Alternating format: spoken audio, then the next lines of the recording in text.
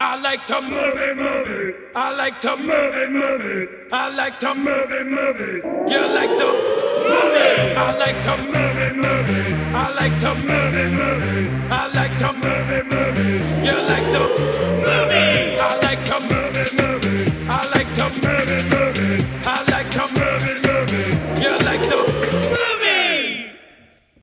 Oh, happy day, ladies and gentlemen, and welcome to I Like to Movie. My name is Dan Scully, and I have a very special episode for you today. At the Philadelphia Film Festival, I saw this really cool documentary called The First Step.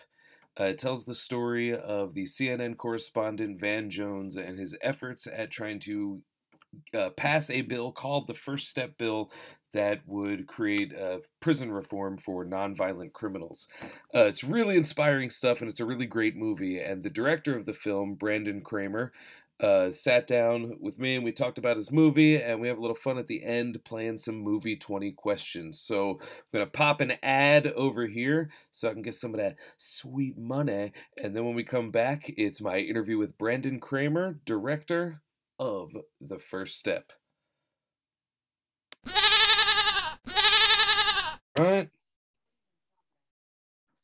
All right, welcome to the show, the writer and director of The First Step, Brandon Kramer. Welcome. Great to be here, Dan. Thanks so much for having me. Hey, thank you so much for being here. Your film came into my purview as part of the Philadelphia Film Festival. And I wonder if you can just give us a little background on what the film is and you know your connection to it. Yeah, sure. The First Step is it's an independent feature documentary that follows an incredible story about Van Jones, who's for those who don't know Van, he's a civil rights activist. He's on CNN, and a group of activists who are trying to pass a landmark criminal justice reform bill called the First Step Act. It follows really a very improbable journey of a group of people trying to thread the needle and work between conservatives and liberals to come together on the issue of addiction and criminal justice reform under the Trump era, under the peak divisiveness and partisanship of that time period. And it's a story that explores both the successes and opportunities of what happens when people come together across political and racial and geographic divides. And it also looks really honestly at the consequences of that. This is not a rosy, peachy story of bipartisanship. It's a story that looks very honestly at where bipartisanship is really challenging and difficult, and the perils of it.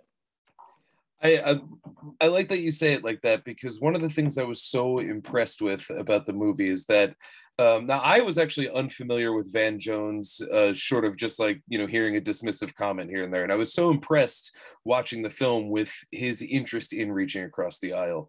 But what I like about it is that the resistance that he faces on either side of the aisle, as characterized in your film, isn't really put forth as necessarily enemies of his, so much as the film kind of gives time to hear the motivations behind, the people who say, hey, we need to have crime and punishment, boom, the laws are what they are.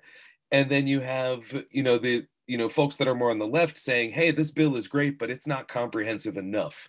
And I love that both of those pieces of resistance were kind of given a fair shake.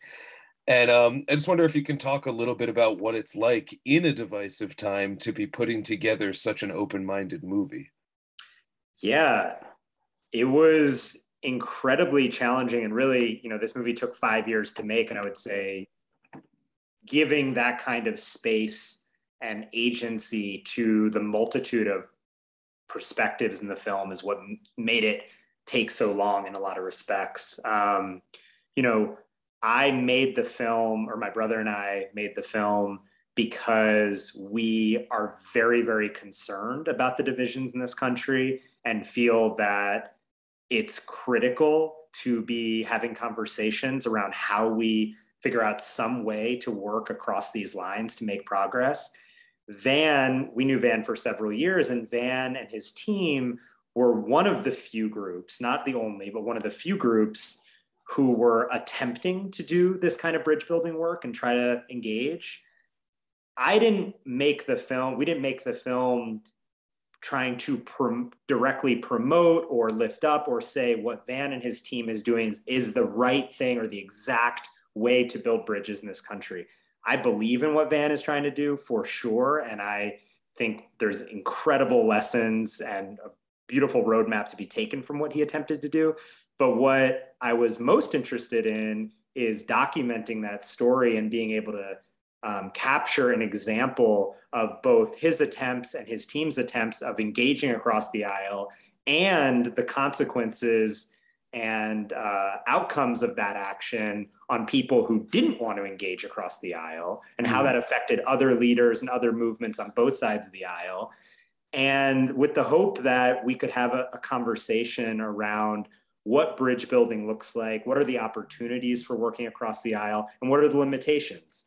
I wanted to tell a story about bridge building that invited audiences to the table who were more skeptical or resistant to the idea of reaching across the aisle and engaging, because to be honest, that's the only way we're actually going to enter a space of finding compromise and working together, is if the base of people interested in doing that kind of work expands beyond the people that already believe in it right now. I think that's a smart move with a film like this, because like I always use my dad as a metric for politics, because he is like full on hardcore right wing. Everything is Trump, and it's, you know, and it drives me nuts, but it is what it is. But there's so many things that I'd love to show him that he would say, like, I could never show him a Michael Moore movie. It's never going to reach him.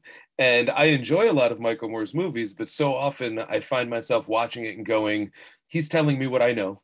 He's telling me, you know, he's telling his base audience what we already agree with. Where is the needle being moved here? And whereas I would imagine someone like my dad, if I mention Van Jones, is going to scoff. Mm-hmm. But I feel like if I sat him down and showed him the first step, it's not so loaded one way or another that he would feel that he's an outsider engaging with this. I think it is very inviting to people like that. And I appreciate that, because I think the message comes clear without being so editorialized that it might shut out an audience. Yeah, you know, we just showed the film in 25 film festivals across the country, some, you know, in deep red states. You know, we were in Kansas, we were in Arkansas, you know, and playing to the very conservative audience who sat down, engaged with the film, felt that based on what they were seeing, they could trust it. They could, you know, they saw people that they believe in and support. There's, you know, Republican senators in this film, you know, Mike Lee, Rand Paul, Jared Kushner, that in the context of this story, it's not showing, you know, it's showing them as working on this bill that, you know, is helping a lot of people. And on the same token, I was just at a film festival with Pete White, who's featured in the film, who's an incredible activist in Los Angeles, who was vehemently opposed to the First Step Act and, you know, believes in fighting for more comprehensive criminal justice reform.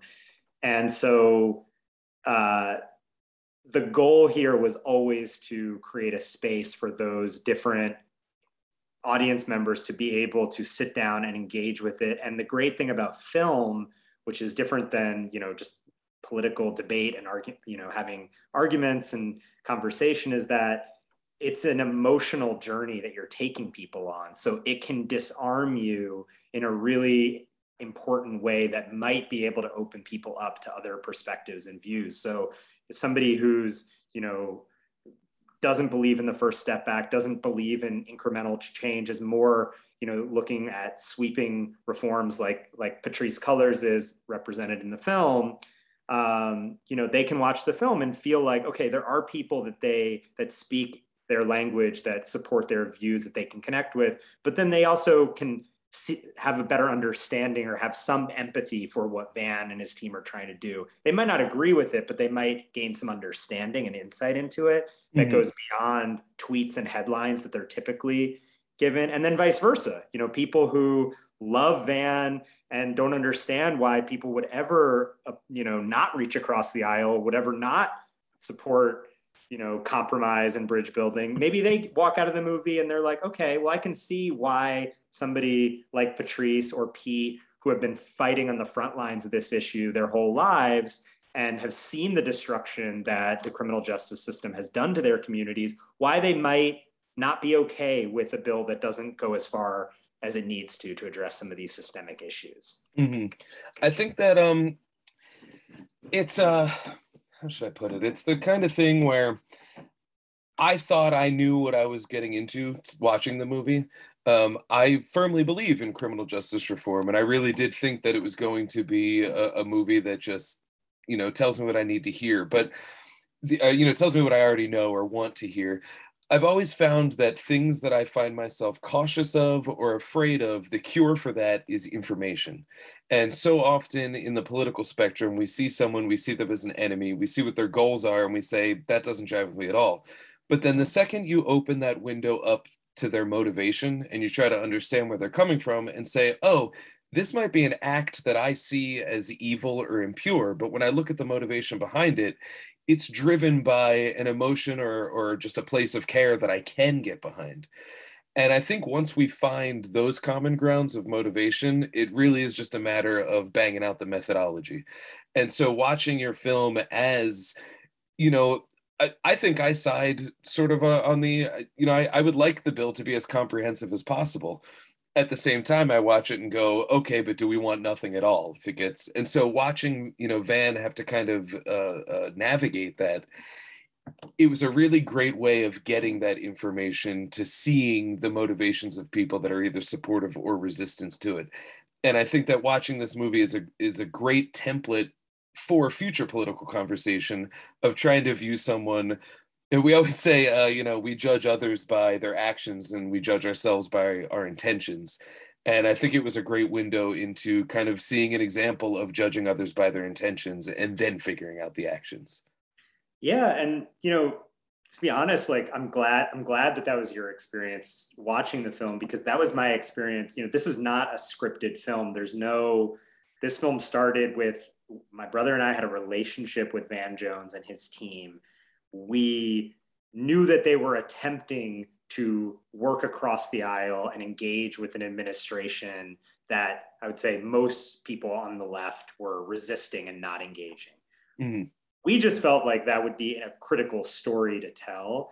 And my journey going through the film as a, observational filmmaker I was going through my own complicated emotions. I didn't know, stepping foot into the Trump White House, stepping foot into some of these difficult conversations between activists on the front lines of South Central Los Angeles and West Virginia, how I was feeling. There were times where I was, checking myself, is sitting in this White House in the company of people and leaders who I think are doing very destructive things. Like, where do I stand on these issues? And I kept going back and forth and vacillating and not really sure how I felt. And what I tried to do with this film is create the space to allow audiences to have the room to make up their own conclusions, because it's not because I was trying to usurp my responsibility as an author, but because I felt like that was my responsibility as an author of this work, to provide that kind of space in a way that I think a lot of political media out there doesn't do. It's a little more, or it's a lot more, frankly, agenda serving, and sort of saying, this is right.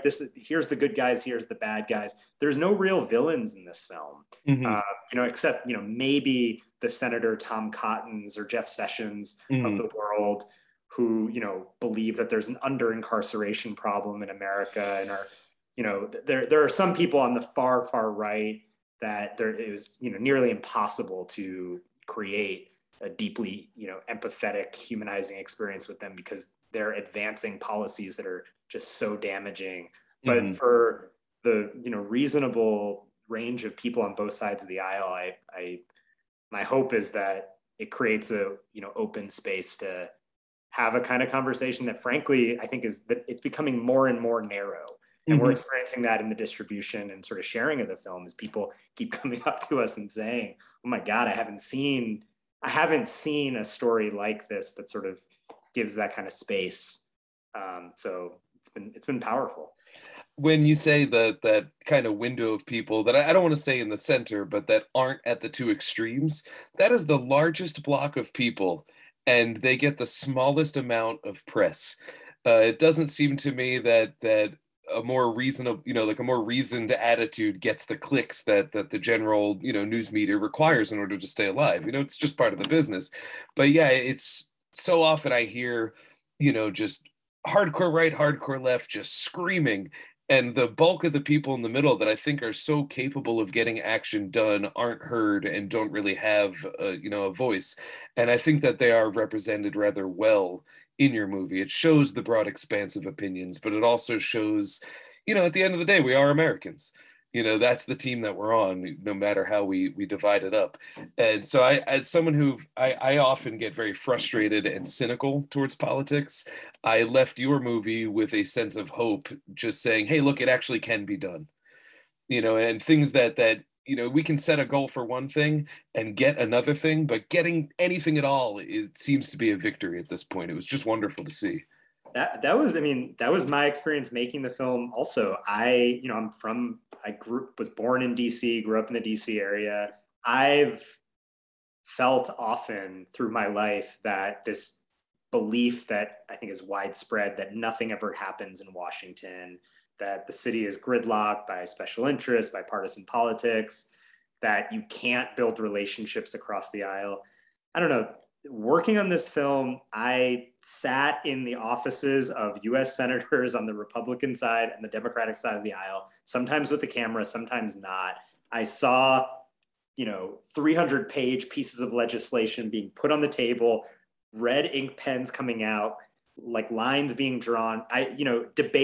Fierce debates happening, compromises being made, and then a piece of legislation becoming law. And then I've personally spent time with some of the tens of thousands of people who have been released from federal prison, who were facing another 10, 20, 30 years behind bars for first-time nonviolent drug offenses. And now they're back with their families. So it's like these reaching across the aisle, engaging does matter. It dramatically has an impact on people's lives. I've seen it up close. And I walked away from making the film with a newfound sense of hope that, if we're able to sort of let some of these guards down, not abandon our principles and what's important to us, but try to listen and try to find where there is common ground, a lot can happen and people's lives are at stake. Just that image that you have of that you've put in my head of people arguing over a bill and red inking it and all that, that's something that my cynical brain just can barely picture. But I guess you're saying that it's true. I feel like that's inspiring to me. That shows that there is some care there, as opposed to just empty, just the suits in Washington, and that's wonderful to hear. There's a sequence, I guess, towards the middle of the film where this group of activists that you've brought together, some of them are white Southerners, definitely Trump country. There's one young woman who I think came from the West Coast, but obviously from a more urban environment.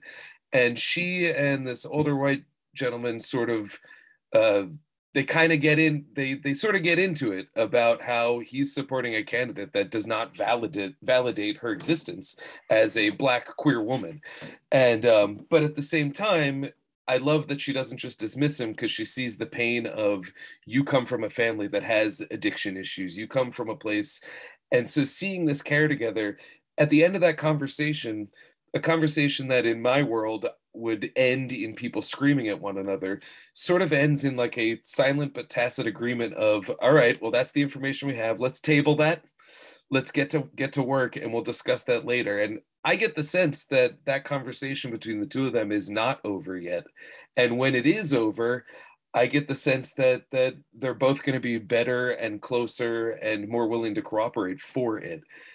Just a very moving segment of the film, watching them kind of hash it out. I'm glad you mentioned that scene. It's probably my favorite scene in the whole film. It's one of those scenes where you look at it in the edit and you're like, there's no way this is not making it into the finished film. It's what stuck with me the most, for sure.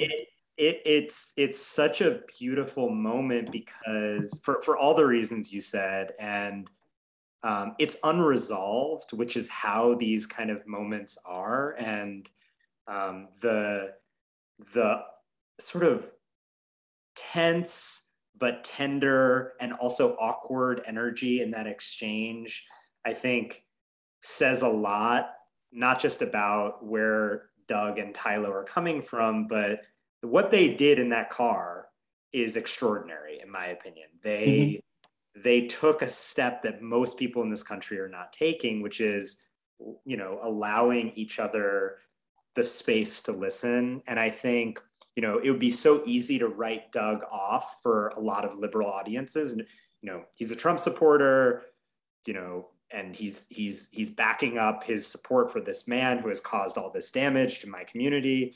But, you know, in the scene prior, you were just with Tylo listening to the fact that his son died as a result of his addiction, and how, you know, Doug's working every single day to try to get people out of addiction and provide resources and support for the people of West Virginia. This is a great father. This is a great husband. This is a great member of his community, you know. And so I think it was, you know, for Tylo to sit with that dichotomy of, he made this vote, but he's also doing these things that I really respect and admire, and vice versa for Doug, you know, to meet Tylo and have this moment of empathy and connection. I think even though Doug probably votes in similar ways to how he did before, and Tylo votes in similar ways to how she did before, I'm just, you know, guessing. I think the experience of building that relationship has left both of them profoundly changed. I know Doug, I was just with Doug. Doug came to several of the film festivals with me, and cool. He refers to the LA folks as family. You know, they're part of his extended family, and vice versa in LA. And so, you know, there's not a changed vote, but there is not the sense of vitriol and hatred toward just assuming that all people who made a vote in a different direction are awful, terrible people. That, you know, that those I think those barriers came down a lot. And I think it's a model for how, you know, we all can build relationships, whether it's, you know, Dan with your dad, or not to, you know, or, you know, we just got away from we just got through Thanksgiving. And I think every single person that's probably listening to this has an uncle, a cousin, you know, a parent that is voting in a different direction. And those conversations are really hard. Agreed. And I think it's, you know, Doug's probably going to go into the voting booth, and before he pulls that lever, he's going to have that thought. You know, whether he continues to vote the same way, he's definitely going to have that thought about what his vote means to people that don't look like him, sound like him, or have lives like him, but are just as human, just as American, and just as in need of, you know, robust change in the way that we do things overall. And vice versa. I'm sorry, what was her name again? Tylo, and vice versa. Like, I think that, you know, like you said, in the future, if she runs into another Doug, might not be so quick to be like, screw this guy, you know. And I think that that's such a knee-jerk reaction that I think almost everybody gets into in politics. Is as soon as that disagreement comes up, it's, you're just one of those, and then you can dismiss it. And I think any delay on that dismissiveness is going to be, you know, that's that little snowflake that becomes a snowball and really, you know, gets some momentum. I like that delay before judgment. And there's just so many examples of it in your film that are just very, very moving. And, you know, it sounds Pollyanna, and it sounds like, oh, you know, like, that's a sweet idea, like getting to hear each other and listen. But I don't know what we do if we don't find some way to interrupt this really dangerous cycle that we're heading toward. You know, every day I'm like reading something in the news that's, you know, it's really concerning to me that, you know, it's concerning to me policies and actions that are being taken at all levels of the government in different capacities. But it's really concerning to me that the conversation continues to grow more and more divisive, and it feels more and more like we're enemies, not political opponents, and people that we need to build relationships and sort of convince and sway on different issues, and try to debate and argue our way through this. It feels increasingly like we're living in two different countries. So I think what Tylo and Doug did there in that car ride, while it seems simple, could be some medicine for how we can rebuild some sense of a national fabric and humanity to the country, which can allow all these different issues that we need to make progress on, whether it's climate change, gun control, any of these things, allow them to move forward in a productive way. I always find I get frustrated because it feels like everybody's fighting in the foothills of a giant mountain that we need to climb. And there's so much that can be done if we can just dissolve that fight in the foothills to get to the top of that mountain. And I think that films like The First Step are very helpful with that. Looking through your filmography, you are a documentary filmmaker. Are you at all interested in moving away from documentaries, or are you going to stick in this world as you continue to make films? Yeah, it's funny you ask. I'm actually right now working on developing. My brother and I are working on developing our first narrative film together as a next venture. I love docs, and I will always, be a documentary filmmaker and probably make more docs and support other documentary filmmakers. So it's not a pivot away from that world, but I think I am just interested in how being able to, write a screenplay, really, develop characters on the front end, take some of, I think what it is, when I went to film school, I wanted to be a narrative filmmaker at the beginning, but I felt that I didn't have enough understanding of people, of culture, of communities, of just the way the world works to be able to write and direct what felt like authentic and meaningful representations of people in a narrative film. And I feel like after directing docs for 12 years, not just this film, but my last film, City of Trees, other short films, I feel like I have a good enough understanding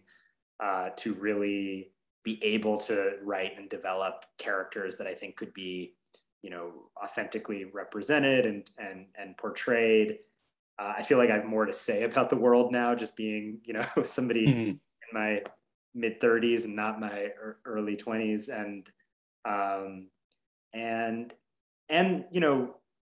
directing a cinema verite doc is a beautiful process, but it's really painfully hard in that, you're following the story, not knowing where it's going to go. You film 400 hours of footage over the course of 3.5 years of filming, trying to follow a through line, but also you wind up filming in all sorts of directions that the movie doesn't wind up being in the film. And then you have to go through this brutal 2-year process of taking 400 hours and rediscovering what the story is in the edit and breaking that down into 89 minutes.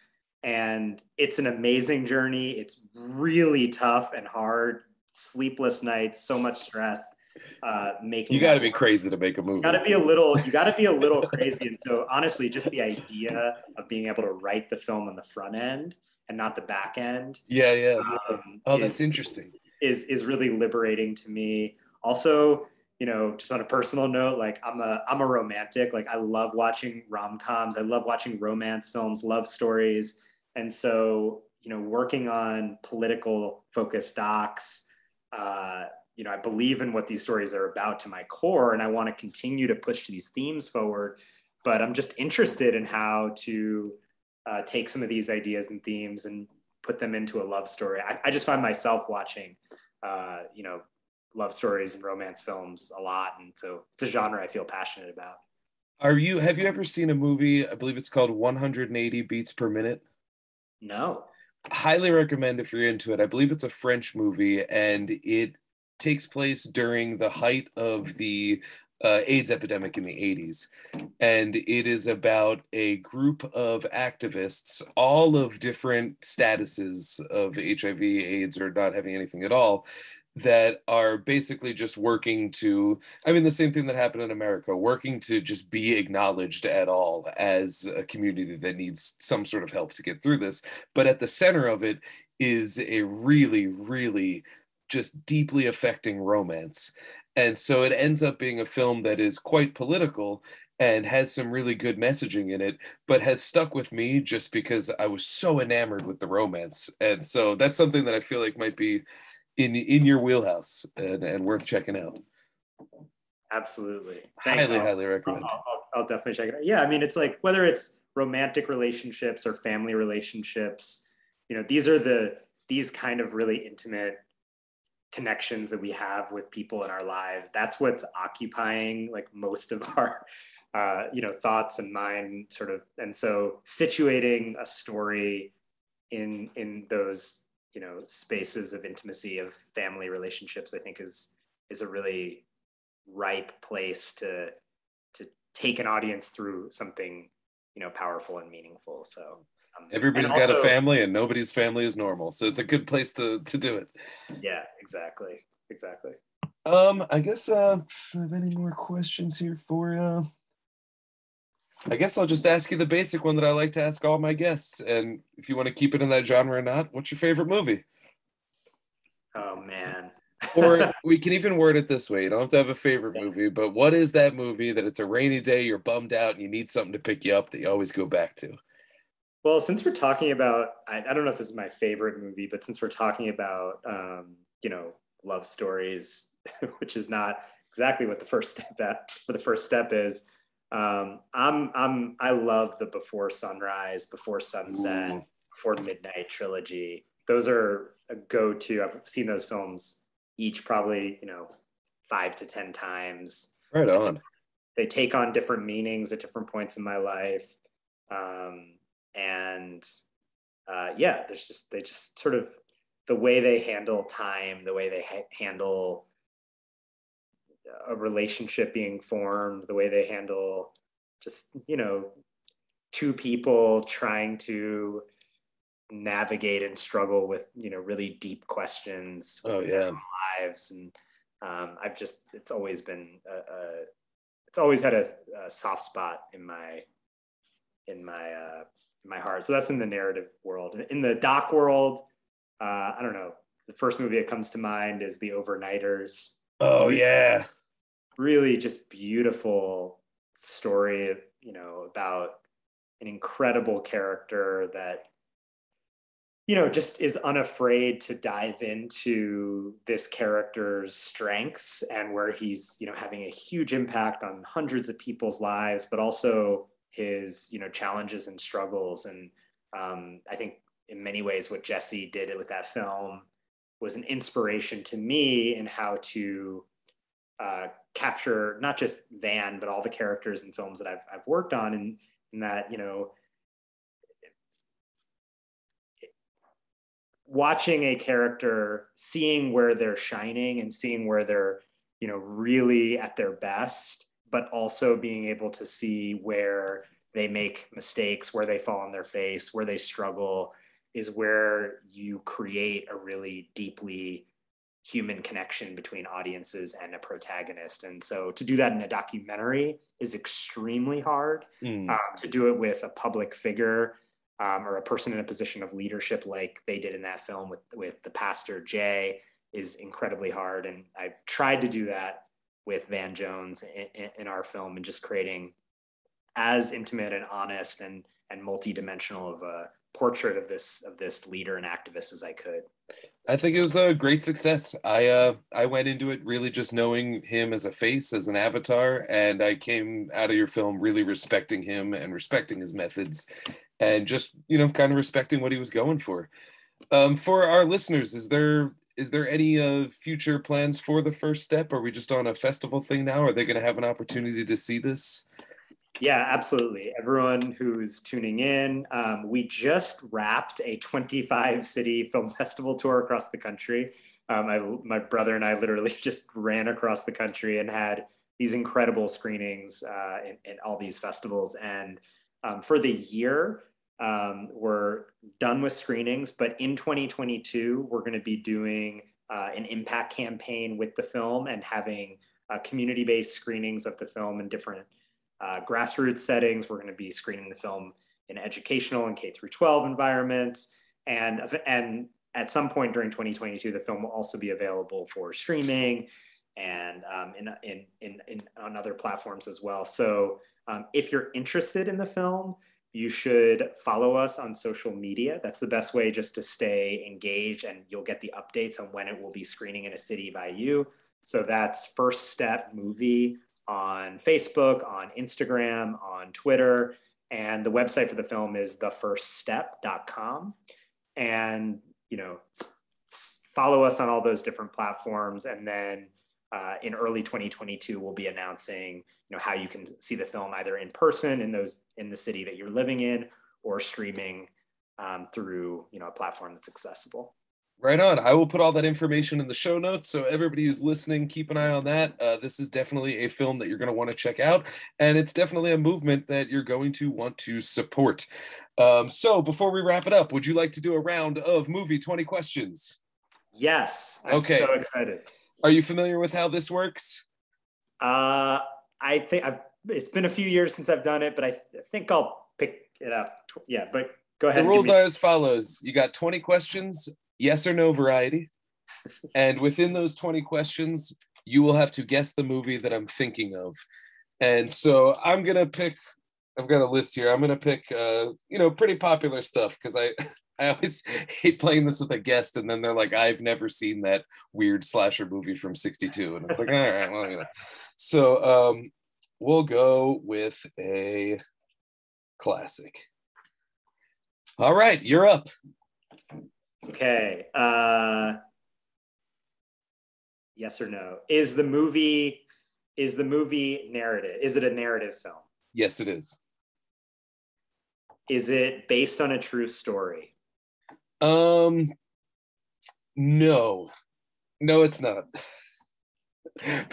That's the toughest question to answer, because no, it's not based on a true story, but it is based on some sort of actual happenings.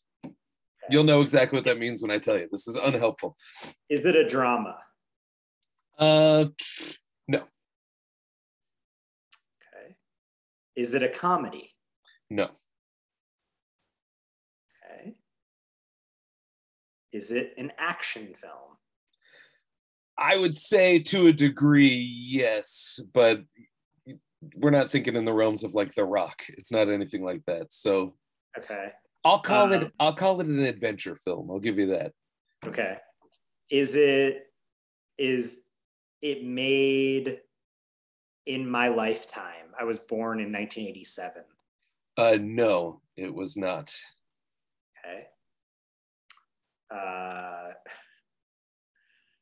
Got plenty of questions left. Oh my God, this is hard. This is really hard. Is it an American film? Yes, it is. Very, very much so. Is it a classic film that you would see in film school? 150% yes, absolutely. Okay. Is it The Godfather? It is not The Godfather, but that's a really good guess. I don't know if that's quite an adventure movie, but sure, yeah. It's an adventure. It's an adventure. It's an emotional adventure. Yeah, Fredo definitely has a story there. Okay. Oh God. Okay. Is it a story that is about a war? No, it is not about a war. Okay. But I'll throw this in there. Within the text of the movie, there is a war story. Okay. And it's an iconic one. Oh my God. Okay. We're halfway there. You got 10 left. Okay. And if you need to throw in the towel because you run out of questions, there's no shame in that either. It's okay. Is the movie black and white? No. Okay,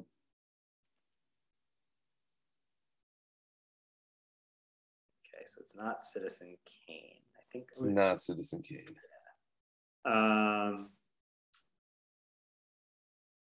Is the movie made in the 1960s? No. And since we're getting up there, I will say this: it's the 70s. Okay.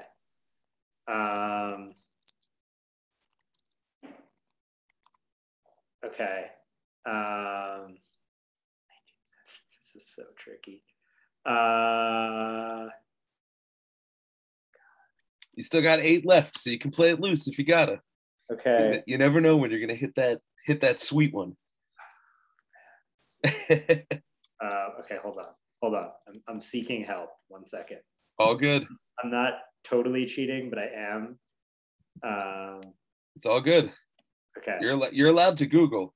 You can do whatever you want, but yeah. Only questions for me. Okay. Hopefully this is not. Okay.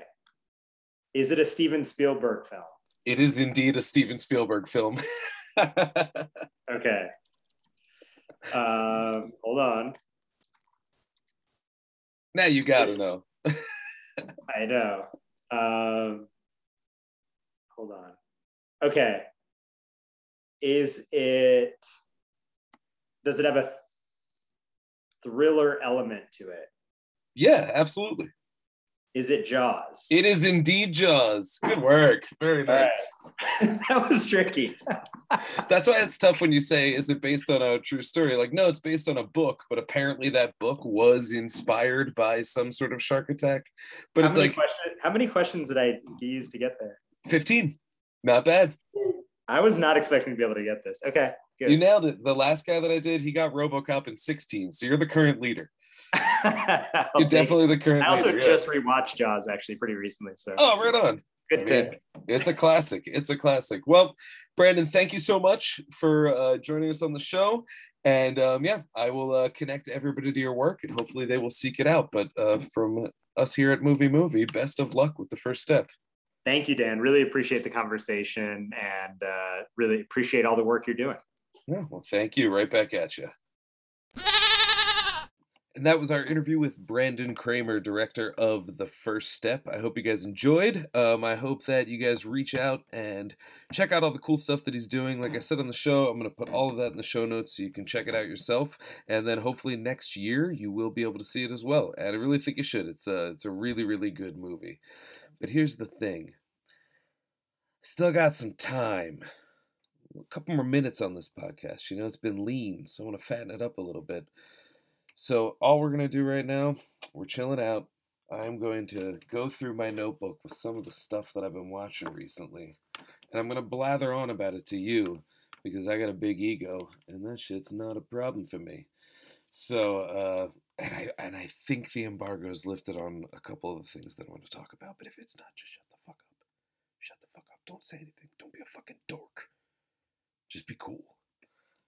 And if you're really cool, you can check out I Like to Movie at MovieMovieCast on all of the things. So make sure you like, follow, smash that like button, smash the follow button, drop an elbow on it, break it, explode it. Do whatever you want, but do it on someone else's phone so that you don't break your phone. Break someone else's phone while subscribing to I Like to Movie. That's what I'm telling you to do. I'm not telling you to do that, though. I'm not liable for stupid statements like that.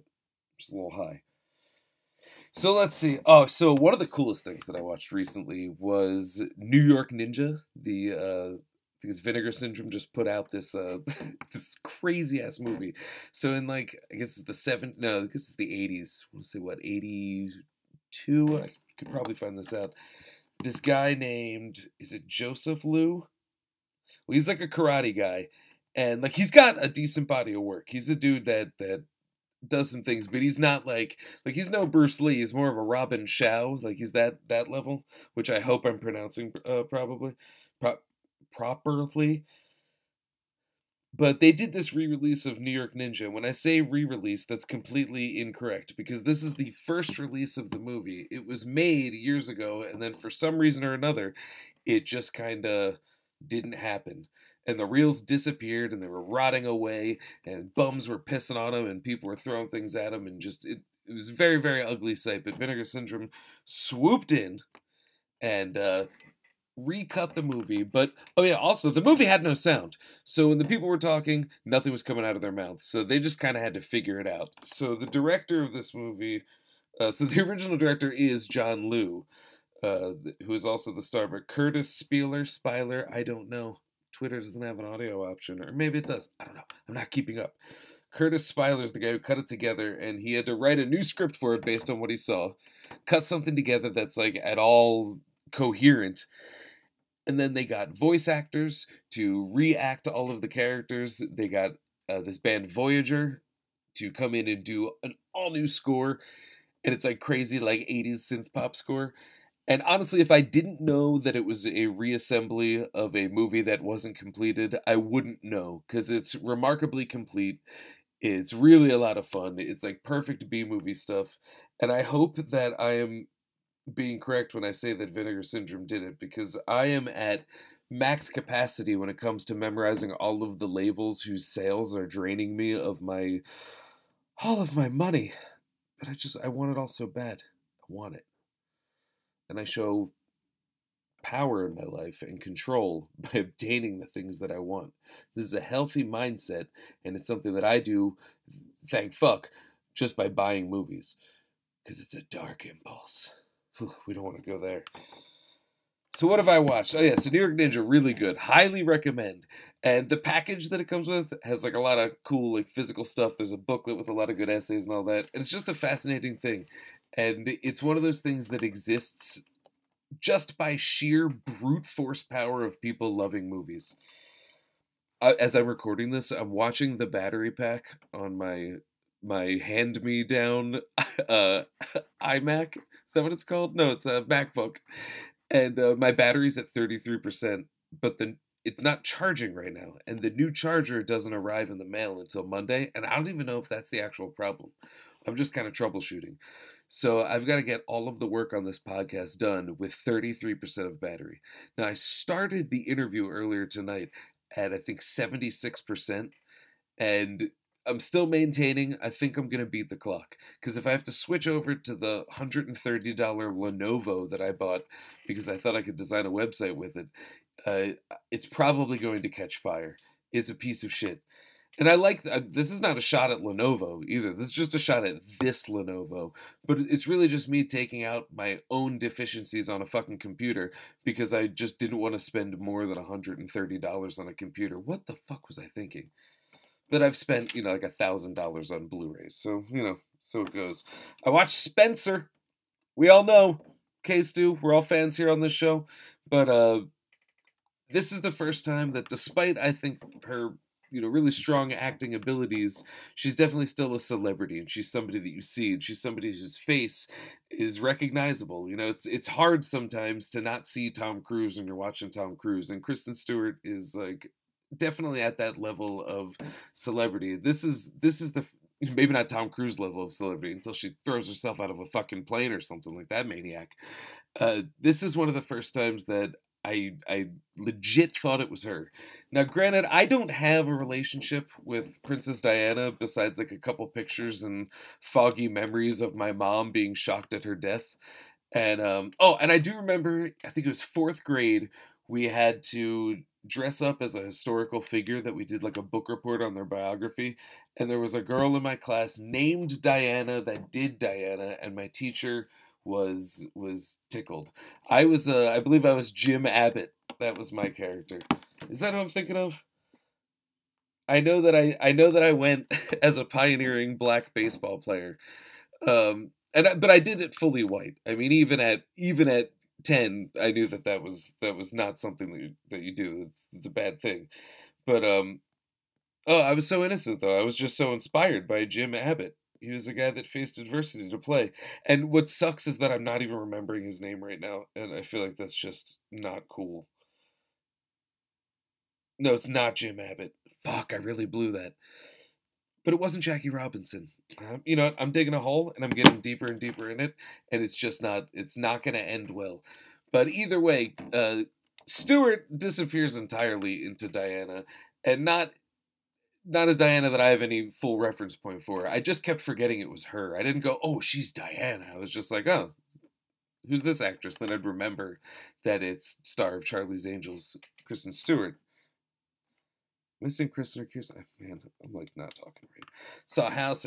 Well, Spencer's very good. I will say that. And the only thing that I can really come away with it is that like the whole royal family thing is just dorky as shit. They're a bunch of dorks, just total nerds.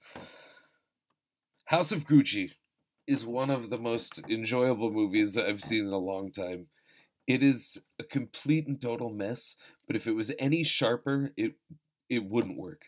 So like I could criticize it for being sloppy, for everybody's accents being all over the place, for it being just way too long.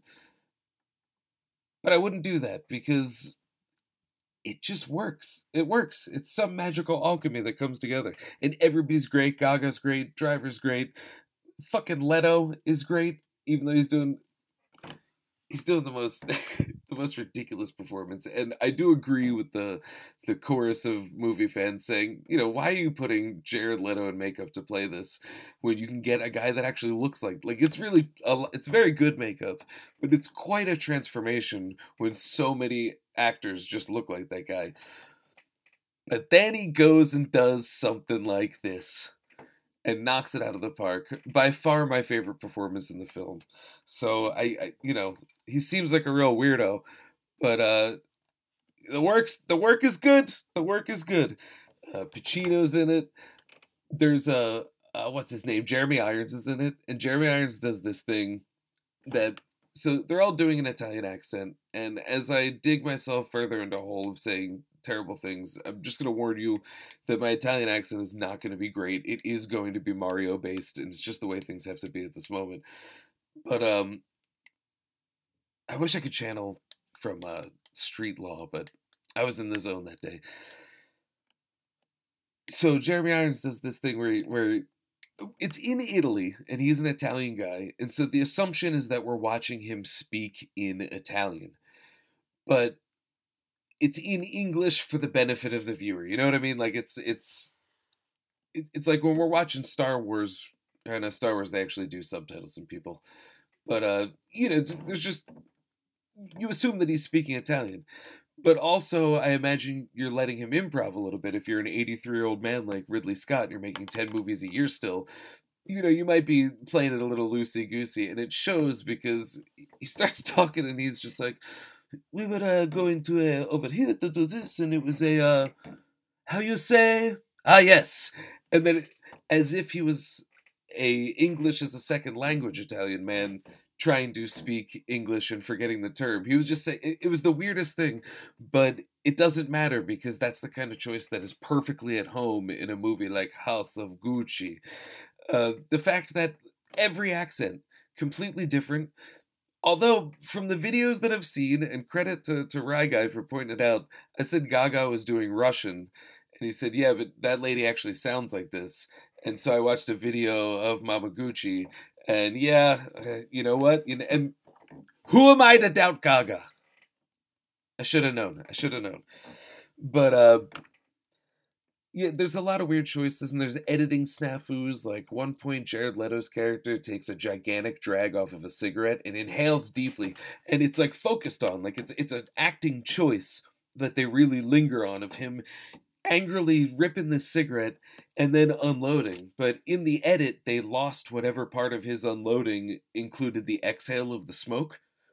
And so for like 5 minutes, you know, if you're prone to be distracted by this sort of thing, like I kind of am, I was like, when is he going to exhale this? He's going to, like, is his body just perfectly absorbing smoke?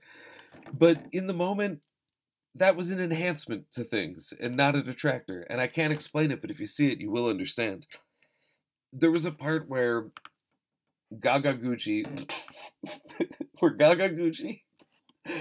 lipsticks her phone number on the windshield of like a Vespa sort of thing that Adam Driver is driving. And she writes it on one side, and then when we cut to the other side, it's just like a totally different number. Like little snafus like that, but at the same time, so much charm, so much charm. I love it. It's really an awesome movie, and even though I criticized it for being too long, I honestly didn't feel the length. And it was like a one peer. And yeah, I typically am good about peeing during a movie because I go so much before. But lately, I've been a little having to pee during the movie a little bit. And Gucci was a one peer. It ended up happening. Although Nightmare Alley of a similar length, but no peer. Because I'll tell you what, folks, I was fucking riveted. Holy hell. Nightmare Alley is... It's not a remake. It was already made in 1947 in a film that's currently on Criterion Channel. It's quite good, and you should watch. I watched it before the new Nightmare Alley, and it enhanced my experience. But that was an adaptation of a book, and so Guillermo del Toro's new movie, you know what's weird? I've been saying Guillermo del Toro my whole life, and I still just marble mouth it. I don't know why. It's a tongue shape I can't do, but I'm gonna get it. And this is a new adaptation of the book that it was based on. So I don't want to call it a remake, but I want to call it Guillermo del Toro's version of Nightmare Alley. And it's a really good story. And oh my God, I was so wrapped up in this movie. It's such a cozy movie to be in, despite being like pretty fucked up. But it's a slow burn. It really takes its time. It definitely relishes performance and mood. It almost feels like a new level for Del Toro in that it's not as aggressive about style as something like Shape of Water was, which this is not at all. I think that movie is perfect. When that won Best Picture, I could have shit my pants 10 times because that was never going to happen, and then it happened and it was correct. But I would say Nightmare Alley is not quite where Shape of Water is, but it is a new development in his direction because it is very subdued and muted in terms of like,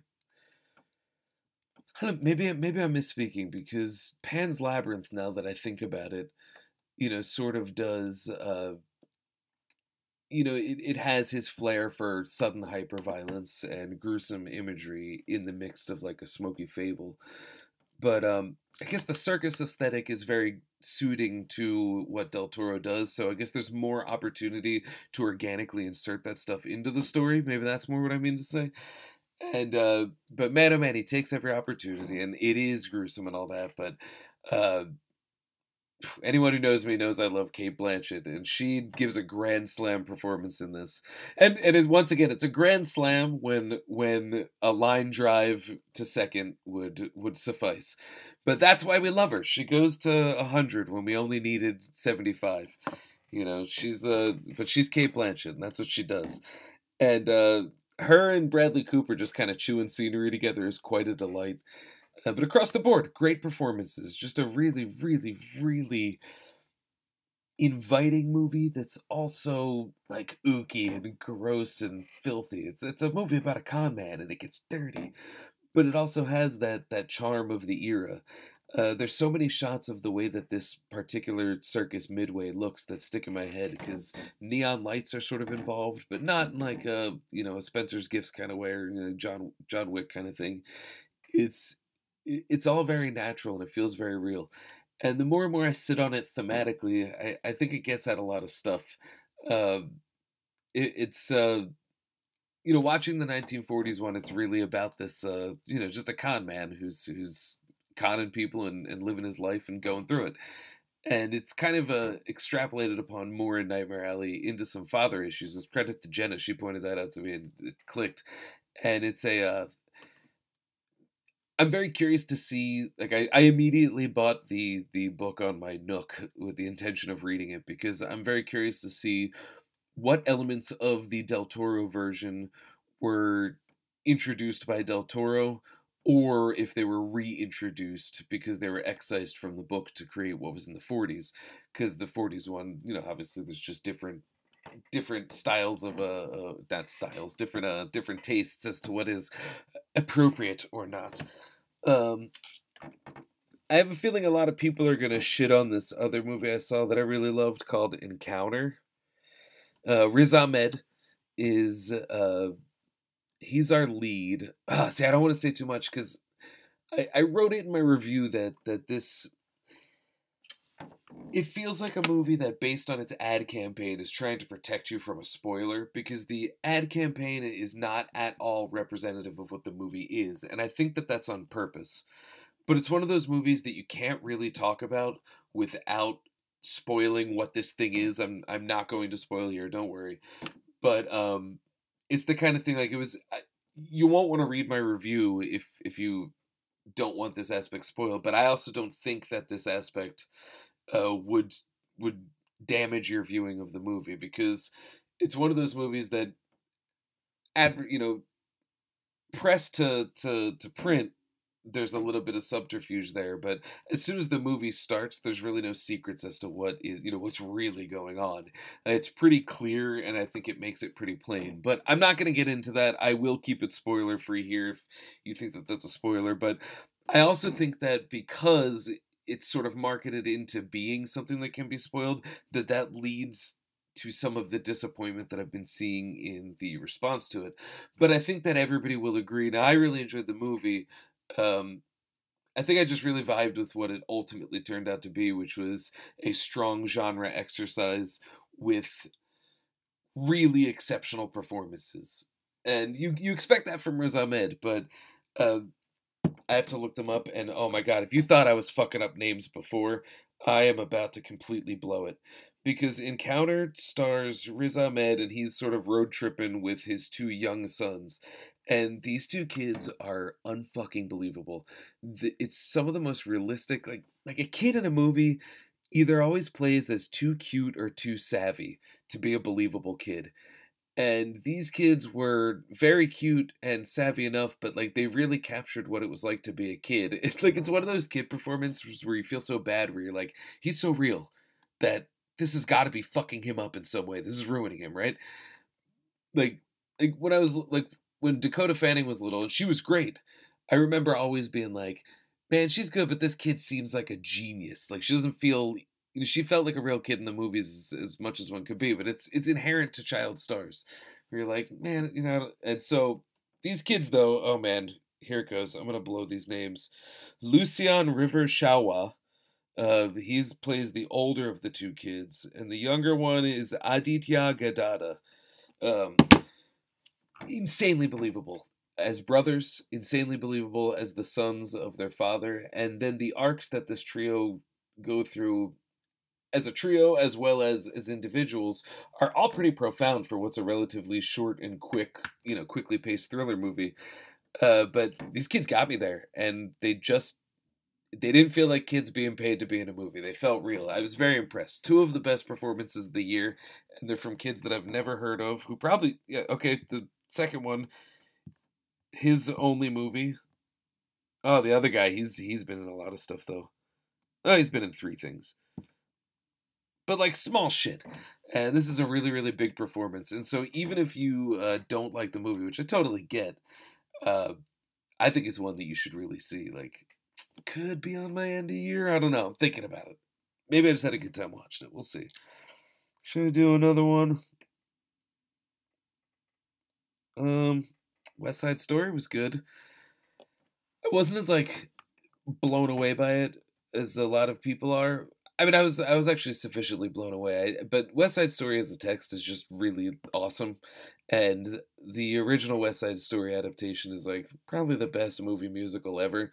So if anyone's gonna knock on that door, if anyone's gonna fly that close to the sun, it's got to be Spielberg, and he's always wanted to do a musical. And I think he flew as close to the sun as possible without burning his wings. He pulled it off. There are changes to the order of things and who sings things that I honestly want to revisit the old one before I touch upon that too deeply. But there are things different about it that I don't remember the older one well enough to comment on it. But I don't know. Neither here nor there. My big takeaway from the film is that Steven Spielberg can direct a musical, should direct more musicals, and really did a lot of cool stuff in terms of bridging that gap between cinema and musical. Because one of the Herculean efforts that theater actors put out is that, there's no takes, there's no cuts, you just kind of have to do it straight through, for better or worse, the best that you can, as close to the exact same every time that you can. And oftentimes this involves physical feats, such as climbing on fire escapes, and dancing in the streets, or if you're a newsie, pushing a broom to the rhythm. And these things are physically taxing, and part of the fun of going to theater is watching that high wire act be pulled off. I think that's an inherent part to theater. And so when you adapt something to a movie, you have to figure out a way to hold on to that a little bit without, doing a one take musical, which I don't know, it might be kind of cool, but probably end up being gimmicky. And so filmmakers have always been challenged with bridging that gap, with trying to figure out that best way to say there's a reason for this to be a movie, but we still want to make sure that it's gives you that theatrical experience, but without just filming a play. And I think that it's been pulled off, I would say, with West Side Story, the original one, and Chicago are two instances where I think it's pulled off pretty cleanly. And I think it's pretty clean here. There's a couple points where I didn't get the choices, but like the choices that really, really, really work visually are some of the best I've seen, and I think actually push forward what can be done in adapting stage to screen and finding cinema where you couldn't on the stage, but without losing that performance aspect. And credit to In the Heights earlier this year. I think that Chu did a wonderful job in that regard as well. But yeah, West Side Story was good. I've been singing Officer Krupke and Tonight in my head when I'm trying to fall asleep, and it's been a nightmare. But also, I can't really complain because it's good stuff. And I quite literally, my brain just had my mouth almost say R.I.P. Steven Soderbergh, and that's not correct. It's Stephen Sondheim, because he's related to West Side Story. Should I do one more? Can I do one more? Okay. Take a little water. I watched The Scary of 61st. I think the embargo is up on that now, and I can talk about it. It's a weird-ass movie. Written and directed by Dasha Nekrasova of the Red Scare podcast and Succession.